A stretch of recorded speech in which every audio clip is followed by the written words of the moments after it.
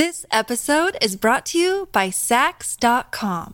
At Saks.com, it's easy to find your new vibe. Dive into the Western trend with gold cowboy boots from Staud, or go full 90s throwback with platforms from Prada. You can shop for everything on your agenda, whether it's a breezy Zimmermann dress for a garden party or a bright Chloe blazer for brunch. Find inspiration for your new vibe every day at Saks.com.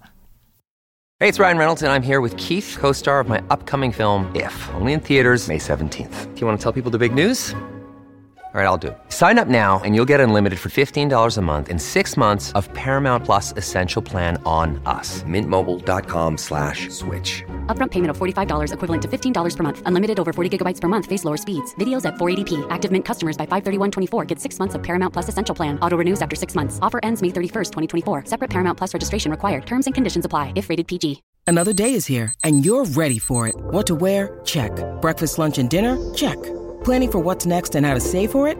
That's where Bank of America can help. For your financial to-dos, Bank of America has experts ready to help get you closer to your goals. Get started at one of our local financial centers or 24/7 in our mobile banking app. Find a location near you at bankofamerica.com/talktous. What would you like the power to do? Mobile banking requires downloading the app and is only available for select devices. Message and data rates may apply. Bank of America N.A., member FDIC. Welcome to the New Books Network. Welcome to New Books in Psychoanalysis. I'm Isaac DeVries, your host for today's episode. Today I'm speaking with Juliet Mitchell about her recent essay, Louise Bourgeois and Sigmund Freud, Passage Dangereux, The Girl in Psychoanalysis and Art. Her essay was published in 2021 by Yale University Press in a beautiful book to accompany the exhibition of Louise Bourgeois sculptures and installations here in New York City at the Jewish Museum. Both the exhibit and this book share the same name, which is Louise Bourgeois, Freud's daughter. My distinguished guest is Juliet Mitchell, who is a fellow of the British Academy, professor emeritus at the University of Cambridge, research professor emeritus at University College London, and emeritus fellow at Jesus College, Cambridge. Am I saying that? Is it Jesus College? Yeah. Is that right? After and alongside a career as a lecturer in English literature, she trained as a psychoanalyst and became a member of the British and International Psychoanalytical Societies. Before training, her introduction of psychoanalysis to emergent feminism culminated in Psychoanalysis in Feminism, which was published in 1974, which argued that Freud's work described the unconscious embedment of patriarchy in our sexuality. Juliet Mitchell, welcome to New Books in Psychoanalysis. On New Books in Psychoanalysis, we always start with the same question, and then our conversation unfolds over the remaining 50 minutes. And that first question is, to the extent that one can know their motivations, what motivated your writing this essay? I had done quite a lot of reading, living in Louise Bourgeois' house in Manhattan. I read in the archives a lot of her work and just found that though a book by Mignon Nixon had talked about how psychoanalysis could help us understand Louise Bourgeois, and what Louise Bourgeois then contributed to psychoanalysis was indeed the aggression of women. I actually found that was marvelous. I totally agreed with her, and it's terribly important. But I wanted to go further and look at sexuality along with aggression. So, in other words, what would subsequently have been called in Freud's work the life drive and the death drive, or in Louise's work, the use of male hysteria and female hysteria, and also her relationship with siblings, which I was working on very full time. So I've learned an enormous amount, not only from her writings, which have more and more been revealed, which Philip Smith is working with, but from her sculptures, by just looking at what she was doing with her art to help psychoanalysis look at something differently about a girl's Oedipus complex and a girl's sexuality. Did you say that you were living in her home? When staying, yes. There's a wonderful flat at the top of her house where you can stay if you're working on the archives, and they are very generous to you. And so, yes, I stayed in her. So it meant that I could walk around through her bedroom where she lived among her books, her kitchen, which was just not really a kitchen, it was a little galley where she wrote and painted on the walls wherever she was. Yes, marvelous experience to live there. I didn't live there, I stayed there. And this was after she had passed? Oh, yes. What was it like? It's a brownstone, in a very nice brownstone. Well, there's two now because they've got one which they open to the public, and one which is her private house, kept as her house. So it makes a big brownstone with a terrace off the back and straight onto the street at the front. I heard that she had gutted the kitchen right afterwards, and that was somehow symbolic of her rage against the domestication of women. Her kitchen, I think, there's nothing there. She just uses one ring to cook herself enough food, and it's really what she did in reversing her experience of being trapped as a housewife in those early paintings of a woman in an actual house with arms and legs coming out of the house. And she said afterwards, later, that she said she wanted to make the house look after her rather than her look after the house. And that's exactly what it does. The house is part of her work. It's incredible. I've seen the pictures. I haven't been yet. It just seems like the space had become an expression of her internal world. And is that what you found? An external world. I think the one was the other in a sense, because she had those wonderful open houses for people to come and talk to her on a Sunday, and she just sat in a very modest way behind a small table, and people could mill around and talk and ask her questions and things. So I think her external and internal life wouldn't really have been separated in that sense. She lived her art, and her art lived her. Yeah, I think I've seen, actually, there's some videos on YouTube that one can pull up and watch her interacting on these Sunday salons. I'm not sure if they were part of I can't remember if they were part of the Spider, the Mistress, and the Tangerine film, or if they were separate film footage. But in any event, there's some of them on YouTube. Have you seen those, by the way? I tend more to go for people's recollections. So Mignon Nixon, for example, met with her and did her book totally in from conversations with her and from her own research, her own scholastic research as well. So I don't do much with YouTube and things. I just like to read books and see and talk to people. So speaking of the texts and books, what's the story of these texts that were discovered? I think they were in 2003. Is that correct? When the first set of texts were found? I can't remember the exact dates. Jerry Gorovoy, who's more than her assistant, her companion, her friend, and on whom she was totally dependent in an egalitarian way, but using him wonderfully. Can you still hear me? Because my screen's gone blank. Oh, good, that's fine. Yeah. No, my screen's gone blank, but that's okay. I hear you wonderfully. Good. Okay. Well, he came at 10 o'clock every day, 6 days a week, and that was so important to her. And he is a part of a lot of her works, like the very beautiful ones on hysteria, the Arch of Hysteria in bronze, and the hands, which have got all the things of hands. They're his hands and her hands. And he's just terribly important. I've forgotten now what your question was at that point. Sorry, because my screen went blank and I went blank for a moment. No problem. Well, I was asking about the texts. The exhibit. No, they were sorting all the texts. So there was this whole wall of sorting that Maggie, the person who was doing it, a lot of the work had produced, and I read as much as they'd got. And then at a certain point, Jerry found a whole lot more loose page writing, and Philip, who we had hoped to be with us on this conversation, he is still producing books of her writing now, seeing her as a writer. I just used her writings. I haven't seen her as a writer. I learned from what she wrote about, She was one of the first people I've ever encountered who wrote about siblings, which is what I was writing about. I mean, in the field. I think perhaps I'm going to take a sort of cut there and say something slightly different, which I think is more important than what I'm beginning to talk about, though we can talk about it again later. I think the most important thing is that she had these decades of psychoanalysis until her analyst's death in 85, from 52 to 85, but certainly intensively from 52 till 66 about. But after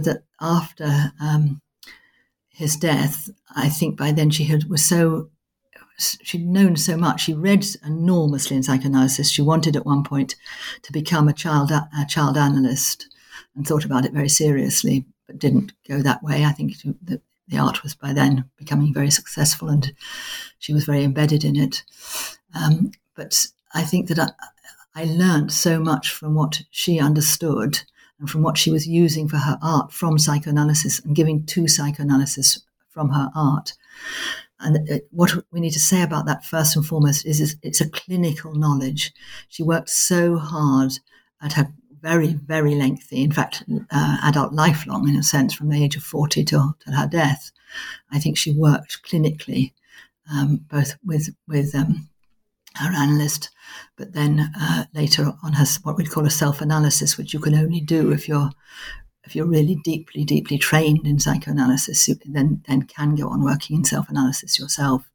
And what she knew always was this big, massive change in herself, which is the only change that really can happen with psychoanalysis, which is instead of always bringing other people into the situation, your father, your mother who did this, or your siblings who did this, or whoever it is that did this, it's you that matter. It's what your contribution is. So you have to look at everything as what you contribute to the situation. And once she managed to get there with her analyst, which was terrifically hard work because she just didn't want to look at herself. She wanted to look at what her father did, what her mother did, what everybody else did, but she didn't want to look at what she did. And it's only when you can look at what you do yourself that then you can carry on and learn about possibly to do self-analysis if you've had 30 years of analysis as she had. And it's absolutely her clinical embedment that I would emphasize. So when you were looking at the texts, it's the clinical aspect of her writings that stick out to you? Those are her writings in a sense. I mean, she read enormously, but the reading that she did, I mean, she read everybody. We all have to read, basically. I mean, her library is extraordinary. You should look at it. It's fascinating. And I know, and you can see she's marked things up and she's noted very embedded in the reading, but that fed into her clinical experience. I'm wondering what Louise, the person, and through these writings, how did she speak to you as a woman and as an analyst? I wish I'd met her. I very nearly did meet her. I was just about to meet her when she died, in fact. So that's a great disappointment and always will be a disappointment. But she formulated things that I was getting to in my own work, which, of course, as I'm a trained psychoanalyst, after writing Psychoanalysis and Feminism, I trained as an analyst and practiced psychoanalysis full-time for 25 years and then went back into academic work at Cambridge. Because I'd gone into it because I wanted to see where all the ideas came from, which indeed you do when you work clinically. And then after 25 years, I thought I needed to actually also look at it more academically as well. So I went in to teach it. And many other things happened in the meantime too. Most obviously my contribution to the rise of second wave feminism and my setting up a gender centre in Cambridge University, which is flourishing still. So a lot of what I was interested in, she was already interested in. So she was there before me. And so when I went to what she understood, it was fantastic. It was like confirmation from somebody who'd not only been there, had that thought, had thought it in her own way with her own context, which of course was an art context, which mine wasn't. I've done a fair bit of writing on art since, but at that time I wasn't, and I'm still not an art historian or an artist. So she did it through her art. And I think that I mentioned this slightly in my essay, that really what's absolutely, for me, unique about that is that she uses, in a sense, a technique of psychoanalysis, which is the only requirement of psychoanalysis is that we should free associate without let or hindrance, that we should say what comes into our head in order that we can get at what would otherwise be censored unconscious thoughts. And I think she used that for her art, so that, for example, if you're looking at one of her art objects, what she wants you to do is to free associate to it. So it's what you do in response to that art object. And so what I was doing in looking at her was, in a sense, just doing what she asked of us, which was free associating to it and thinking, okay, I had understood that about the female Oedipus complex, which is a major thing that she looked at, or having a brother, which is another major thing she looked at. And I found in her, or hysteria, which is another thing she looked at, I found ideas that I was getting into were already there in her, but through art, which I didn't know. And so I had to learn her art from scratch, from the beginning. I didn't know who she was when I was first asked to speak about her. So, yeah, I had a question about this, because in your essay, you write quite personally and movingly about how to interact with her art through this associative practice. And when I was thinking about this, I was also reading Freud's essay, The Unconscious, at the same time. And it's there where he makes this startling assertion that unconscious speaks to unconscious, whether either party knows about it at all or not, right? And I consider myself in the tradition of modern analysis, coming out of Hyman Spotnitz and Phyllis Meadow. And there's a heavy emphasis there on induction, on psychic induction in the transference and countertransference, where unconscious speaks to unconscious.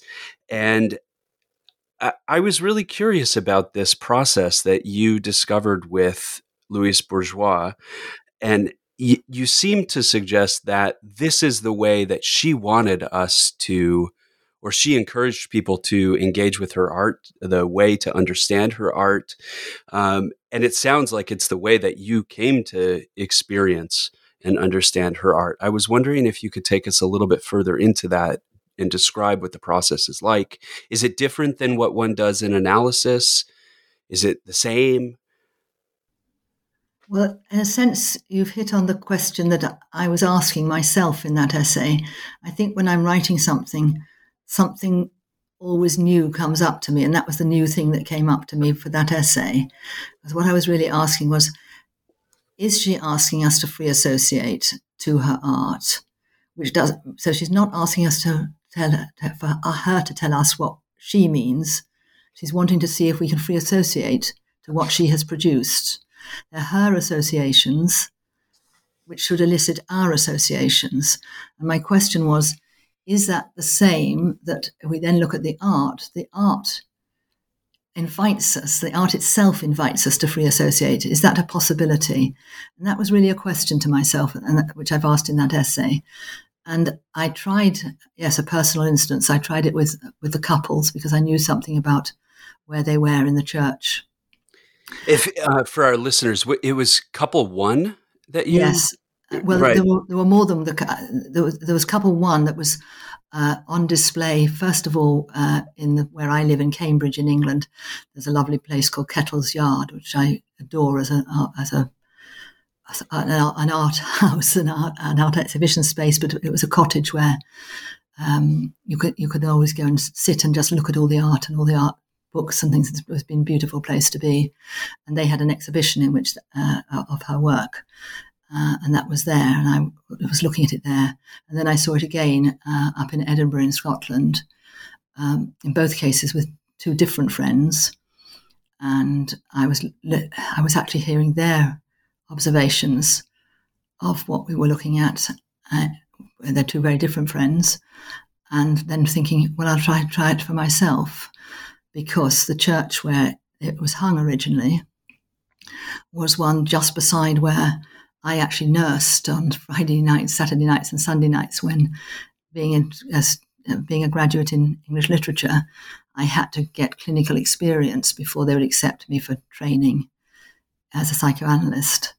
And I would write off to them saying, well, if I did this, and I'd cite something like, could I be a student counsellor? And they'd write back saying, we'll ask at our next meeting in 3 months' time. And then I woke up one morning and thought, oh, wait a minute, they're asking me to do something I've never done before. And I thought, well, what have I never done before? And I thought, well, even as a little girl, I never wanted to be a nurse. So I wrote back and said, if I became a nurse, would that count as clinical experience? And they didn't wait for any meetings. They just wrote back and said, yes. So then I got just an ordinary nursing job, wearing black tights and black lace-up shoes and a little white cap and a black belt and a white coat, and was just an ordinary nurse. But I could only afford that because I had to pay for my analysis as a trainee analysis. I had to pay for that at the same time, so I could only afford to do that nights on the weekends.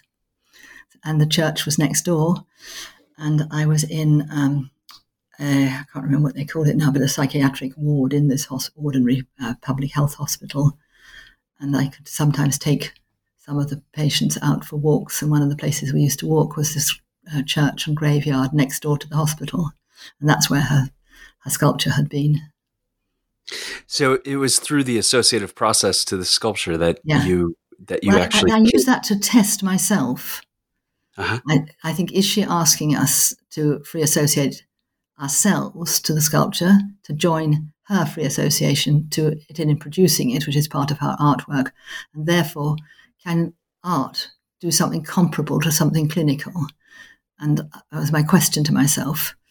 And so I did it as a test on myself to see if I could free associate to it, because I had lots of associations to it, many more than I put into the book. I think, incidentally, it's why you get so much humour in her work, because once you start really free associating, something very funny comes up. You just start laughing or crying. All sorts of emotions come up. It's about emotions, I think, in the response. And of course, I don't know in your training, but in my not just my training, in my practice, I find that the fact that if we make interpretations and these aren't felt emotionally, they're completely have no impact at all. It's only when we emotionally experience what has been told to us, interpret in language, it's only then that they have meaning for us. And of course, emotions are not the same as the unconscious of language.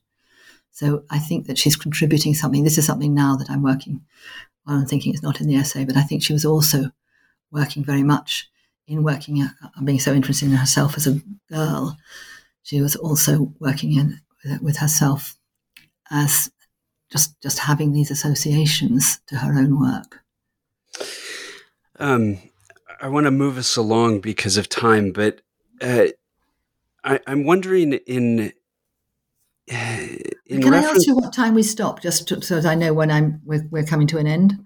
Yeah. Traditionally, let's see, I think we're at 11:40, so I think we've got about 30 more minutes, but I'm hoping we go a little Winnicott and go overtime if you don't have some place to go. I do, unfortunately, have some place to go. I mean, we can do it again at some point if you'd like it at some point. I'd love that. But so one of the exhibits in that was up here at the Jewish Museum, and also a central piece of your essay, has to do with her installation or her sculpture, The Dangerous Passage. Yes. And you seem to suggest that there's something going on here that not only challenges but transforms psychoanalysis. I'm wondering if you could talk more about how you see her challenging and transforming psychoanalysis. What do you have in mind? Oh, lots of things in which she's really saying something quite new. For example, if one works in the field of hysteria, one can't help being struck by how male hysteria keeps appearing. From all through history, it's appeared and always disappears. And it was Louise who put her finger on it for me. I noticed it and been interested and thought about it, but why is it keeps disappearing? And basically she says, well, for men, it's what we would call, well, for women, it's egodystonic. We can't make what the hysterical woman wants is it to be all about herself or herself to always get what she wants, which is then never quite what she does want. But for men, it's not egodystonic, it's egosyntonic. In other words, men are always talking just about themselves. All men want is about themselves all the time. And if they don't get what they want, even if it turns out to be not what they want, but if they don't get what they want all the time, then they make a hysterical scene. And so it's dystonic for women and syntonic for men. And to me, that was a brilliant way of and quite funny and humorous way of perceiving it, that, that her husband, when he was still alive in her marriage, if he or her sons didn't get full attention, then there was a scene about it. If she made a scene about getting full attention, which she did, then everybody saw her as disturbed and hysterical. Right. So it was a personal experience of hers that she just eventually was able to put very humorously. I could give you other instances. Now they're not coming to me, but they'll come to me in a moment. But that was there are many places. Oh yes, when I first got interested in siblings, and actually that was before I read, or before I watched and read and looked at her. So I had already written about it, as I had about hysteria. But she summed it up so well. In terms of what turned out to be a tragic situation of her own younger brother, and her own terror that he became effectively schizophrenic, and she was terrified that she would be, as she saw it, sort of crazy too, and she had lots of dreams and lots of feeling about it. And but what she said that was sort of new for psychoanalysis, and what I've since just written another book, just finished now, another book on, is that psychoanalysis doesn't look at sibling relations, it only looks at parental-child relationships. And, I've just finished a book which, my psychoanalysis and feminism was about patriarchy. The book I've just finished is about fratriarchy. It's about siblings. Did you want to say more? Well, it's the dominance of men, again, within the fratriarchy, of course, but that's not what the whole book's about. The whole book is looking at what I call the horizontal axis of psychosocial relations, which lead on to marriage, friendship, war, enemies, etc. And that's where, for example, we really find violence against women. I was talking about violence against women just 2 nights ago on Zooming Peru. Well, I was supposed to be in Peru. I was supposed to be in Lima, and to my great disappointment, had to Zoom it. But talking about that, and she had got there to the importance of lateral relations on a horizontal axis. She'd got there. And so I was able to use her work again. So, so much she got somewhere. She just got there she worked so hard. She said, as I say in my essay, why don't people see that my tenacity is a good thing? Tenaciousness is good. And that's identical to what Freud said about himself, that he was a conquistador whose main characteristic was the tenacity with which he worked at something. And, they both of them were capable of changing their minds, because that's what you do if you look at something.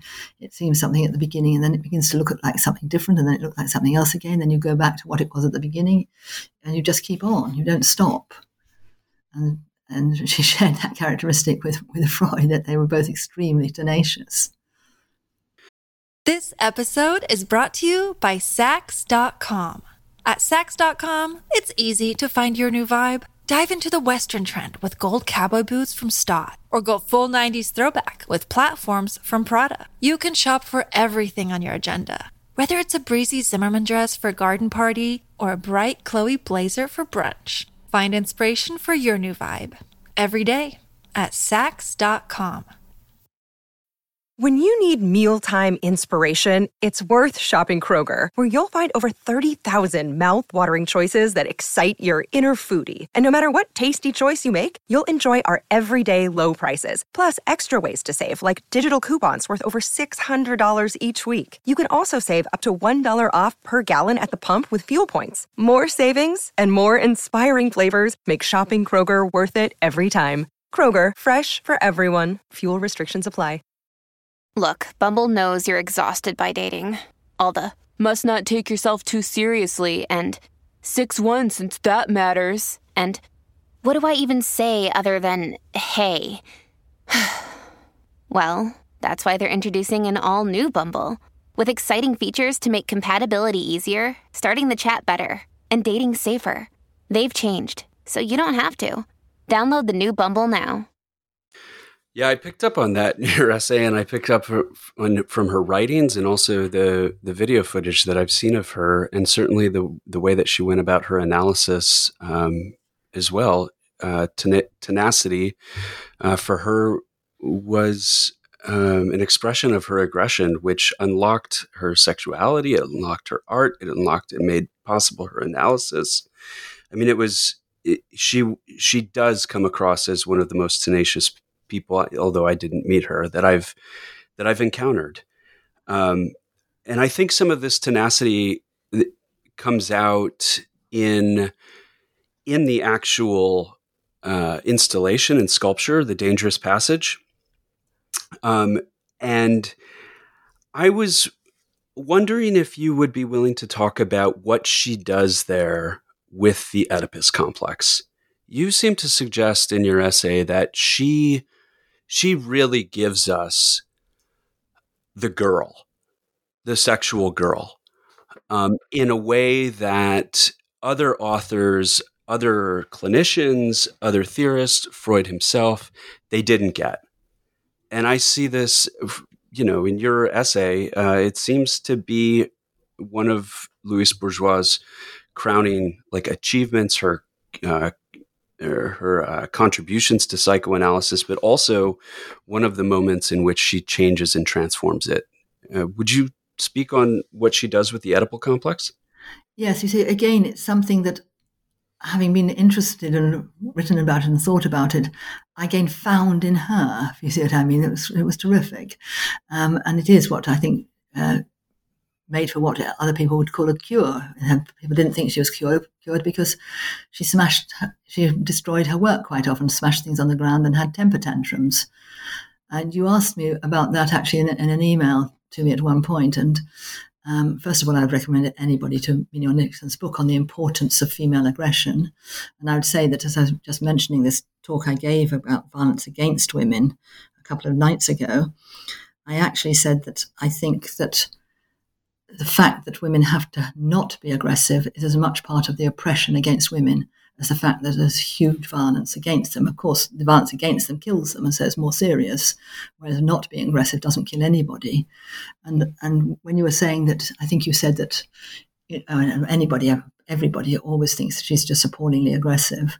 In fact, one of the most scary things I did, I stood up at a huge celebration in New York, in the most wonderful dinner onto the Hudson, and her eldest son had spoken about how difficult it was she was as a mother and how aggressive she was, and I got up and spoke about her aggression and that it was perfectly legitimate. And I was so nervous doing that, and nobody spoke to me afterwards. So, one person did afterwards. That's not true, but anyway, aggression is incredibly important for women because without being able to be destructive, how could you ever be an artist? So if people say, why aren't women great artists? Well, A, they are great artists, but B, they also might be very inhibited from being great artists because as women, we're not supposed to be aggressive. And of course you have to be aggressive because you have to destroy while you create. It's part of creation is to destroy. And I just ask you one question in a sense. You say that she makes other people like Pollock, etc. No, it wasn't Pollock. Who was the aggression you spent? Anyway, people you thought were very... I said her... yes, let's see. Freud, wasn't one of them was Lucian Freud, who made me cry in public, which I've only done twice in my life. I found him so vicious. She's not vicious. She smashed objects. You cannot imagine Louise smashing a person. She just desperately needed Jerry Gorovoy, and thank goodness for her certainly, that he was so wonderfully there for her. But you can't imagine her just attacking him physically or anything like that. However desperate she got, she threw things on this. She threw her work on the floor. She broke her work in order to remake it. That's a different sort of aggression. That's the sort of aggression that I think we need as women to bring into the world. That sort of aggression that's creative. And I think aggression was creative. Right. I mentioned, I had read Mignon's her essay on rage and aggression in Philip's book, Return of the Repressed, which also has your essay, I think, or at least an essay that you have on her sublime jealousy, which is where I think some of this work on siblings was in the background. Definitely, yes. Anyway, I love the essay by Mignon, and what I had said to you was something that I actually got from my supervisor and our editor-in-chief here at New Books in Psychoanalysis, which was that, nobody wants to touch her rage, her aggression. And she described it as volcanic rage and aggression. That's how she described her unconscious. And I said, it doesn't seem like it's been adequately attended to in the literature. And I asked, I said, I think she makes Francis Bacon seem like Calder, which actually is a comment that I had gotten from Tracy. But I had a number of patients who went and saw the exhibit, and one of them came back, and he's this guy who, all he wants is like a Kantian sublime experience. He wants to be able to sit in front of of a piece of art and just kind of take it in and have this glowing, oceanic experience. And he came back to session after seeing the exhibit over the weekend, which had the destruction of the father and the dangerous passage, as well as a number of her other sculptures on display. And he hated it. He could not sit there. He could not take it in. He could not, he couldn't be with her work. It made him physically uncomfortable. And it had to do with her aggression. It had to do with her rage. And I wondered if you wanted to say anything more about the role, the necessity of aggression, the necessity of rage, not only in analysis for everyone, but also for women. I know that you were just speaking about it a bit, but I wondered if you wanted to say more about the importance of aggression, what role it has to play, what role you see it playing now in people's individual lives, but also more broadly for the women's movement. Oh, I think Greta Thunberg is my heroine in this at the moment, because I'm very, very involved in one small personal way, in the horror of the climate situation. And I think when she was at the co-op meetings that we've just had in Glasgow, she's very, very brilliant. Autistic she may be, but she's extraordinarily clever, really, really clever, interesting, intelligent woman, young woman, very young woman.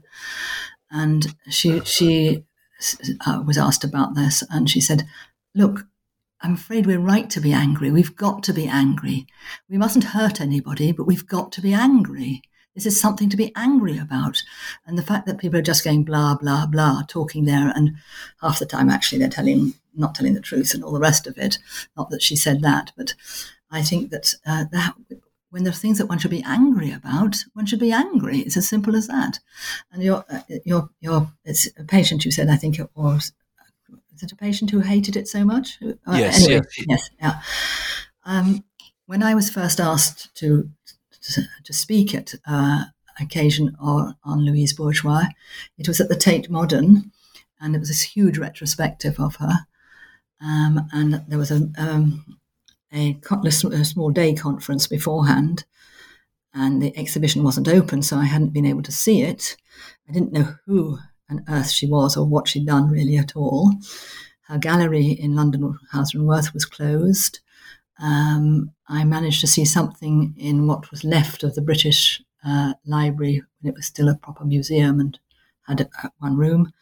And there were four pieces, I think it was 4, possibly 5 pieces by Louise with Francis Bacon in the Tate Modern. And the first one I looked at was Amoeba. I don't know if you can see it, but perhaps you can show people. I don't know. But anyway, look at Amoeba. It's everywhere. I hated it. Absolutely hated it. I went on and I liked Villette, and I was quite interested by the two other ones. I won't go into them now, but anyway, I hated Amoeba, and I thought, what do I do? Because I just hate this. So I thought about what you do when you hate something. And I spoke about I had only about 20 minutes in this conference to speak. I talked about what you do when you hate something. And the talk went viral. And so that's why I got asked to do more things on Louise Bourgeois.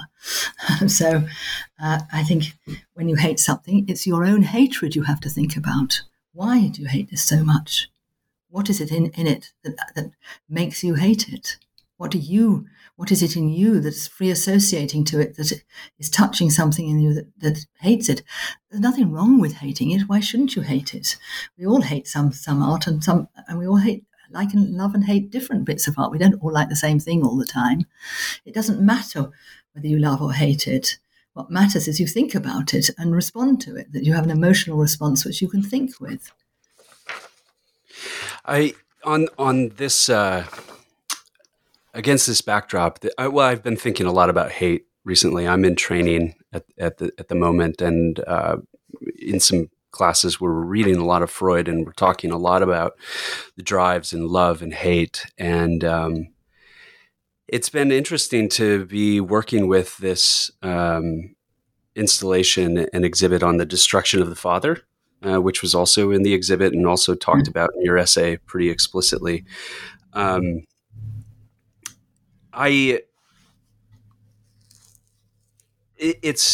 It's a pretty liberating thing to be able to hate one's loved objects as well.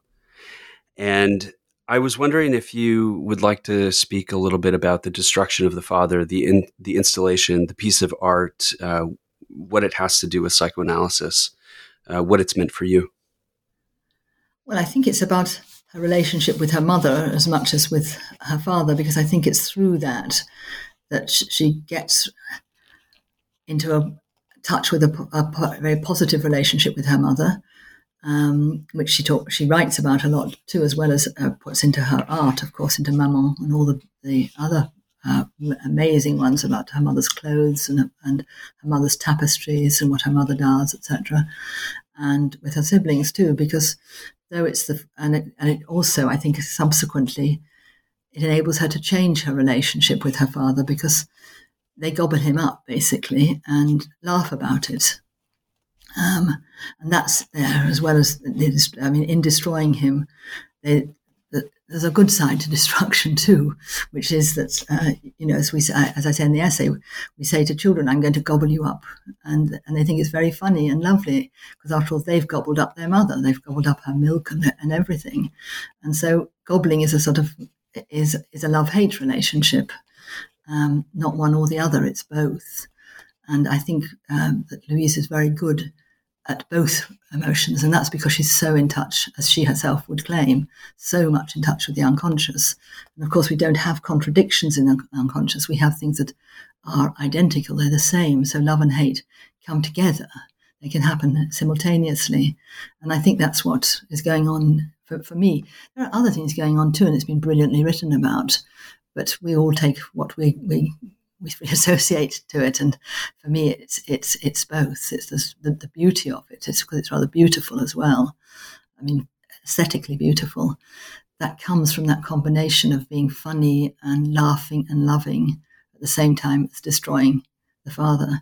Then we didn't talk about what I was going to talk about when you asked one question way back. I went on to something else, which was her contribution in Passage Dangereuse. I think it's her exposure of the female Oedipal complex it's terribly important too. Again, it's something I had thought about differently and found her work just marvelous in relation to what I had been interested by, which was that what the female Oedipus complex, well, first of all, everybody has a male one in relation to incest with the mother. And so every girl has a male Oedipus complex. But then on top of that, she's supposed to have this female Oedipus complex. And Louise is just both funny and both radically, revolutionarily disposing of it, because she looks at in relation to what effectively is prescribed by the girl's Oedipus complex, and which I think Passage Dangereuse is also about. That's about things in much more detail, as Philip has shown very brilliantly, not in this book, elsewhere. But it's, as a general theme, it's about what the girl has to do effectively to get her father to seduce her. That the girl, being, as Freud would put it, already castrated, enters her particular Oedipus complex by a girl's one, which is to want the father to want her. So lo and behold, the father does seem to want her, or if he doesn't, then he's always playing as Louise's father, so very much did so as a philanderer. He was, like so many men, a philanderer.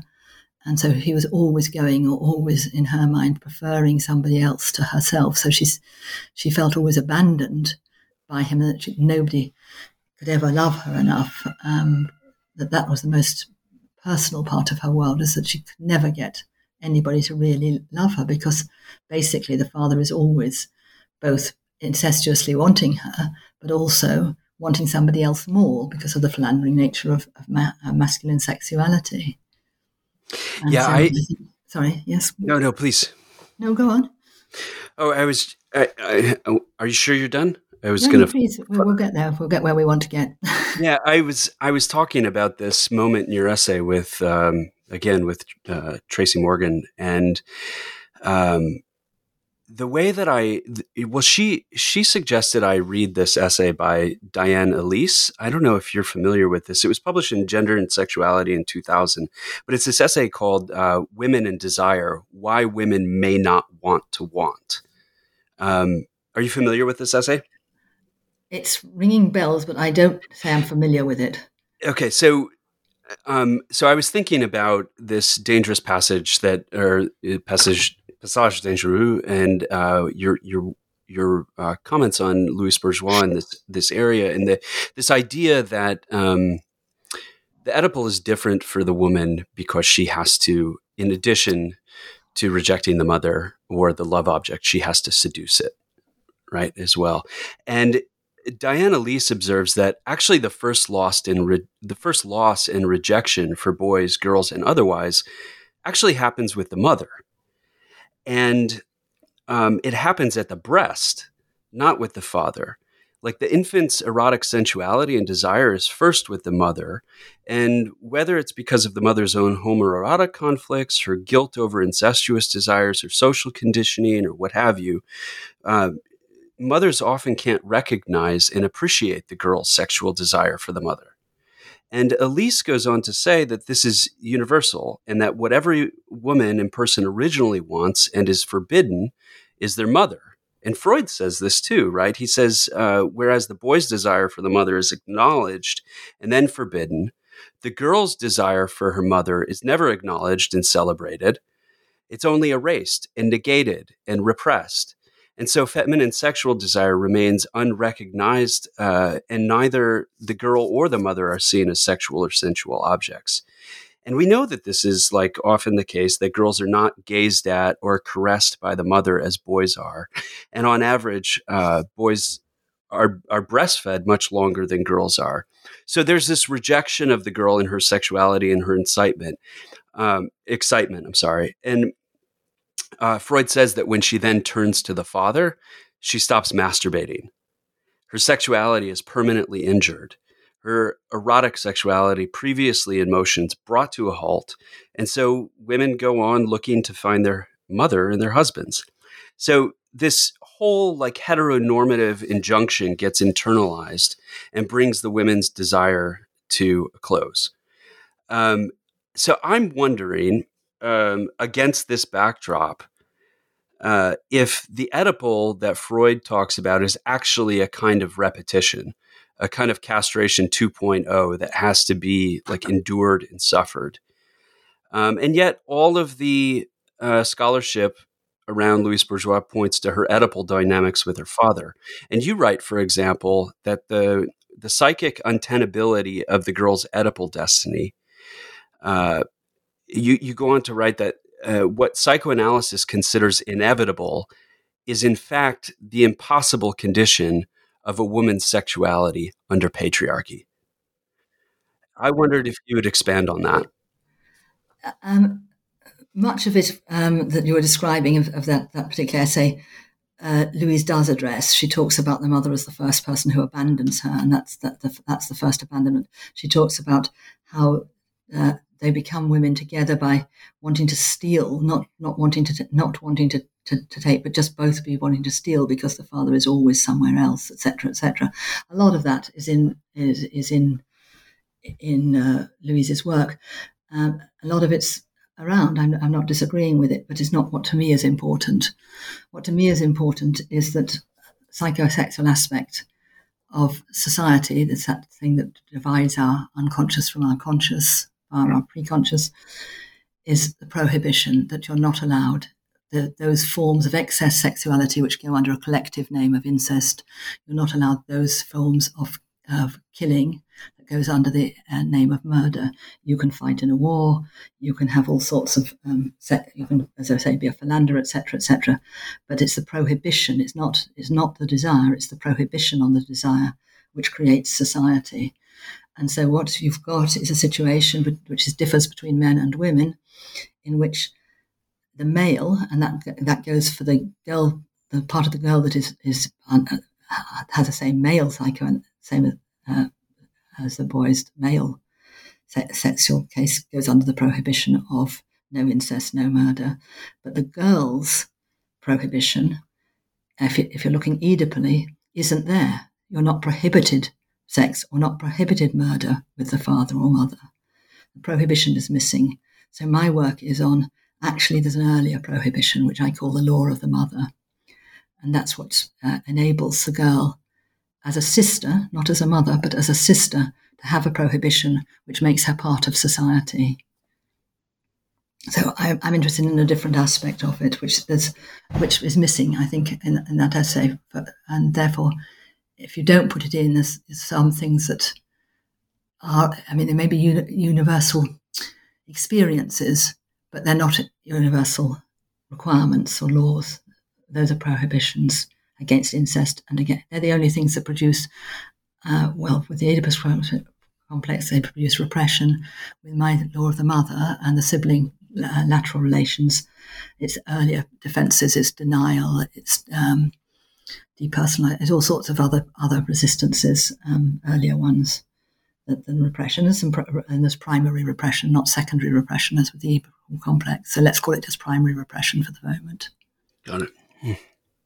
Well, I'm conscious of time now. I am too. And I think it's probably quite a good place. I feel I've said something I'm pleased to have said, because I think it's very important. And I think it's what gets missed out. And thank you very much. It's been very interesting to talk with you.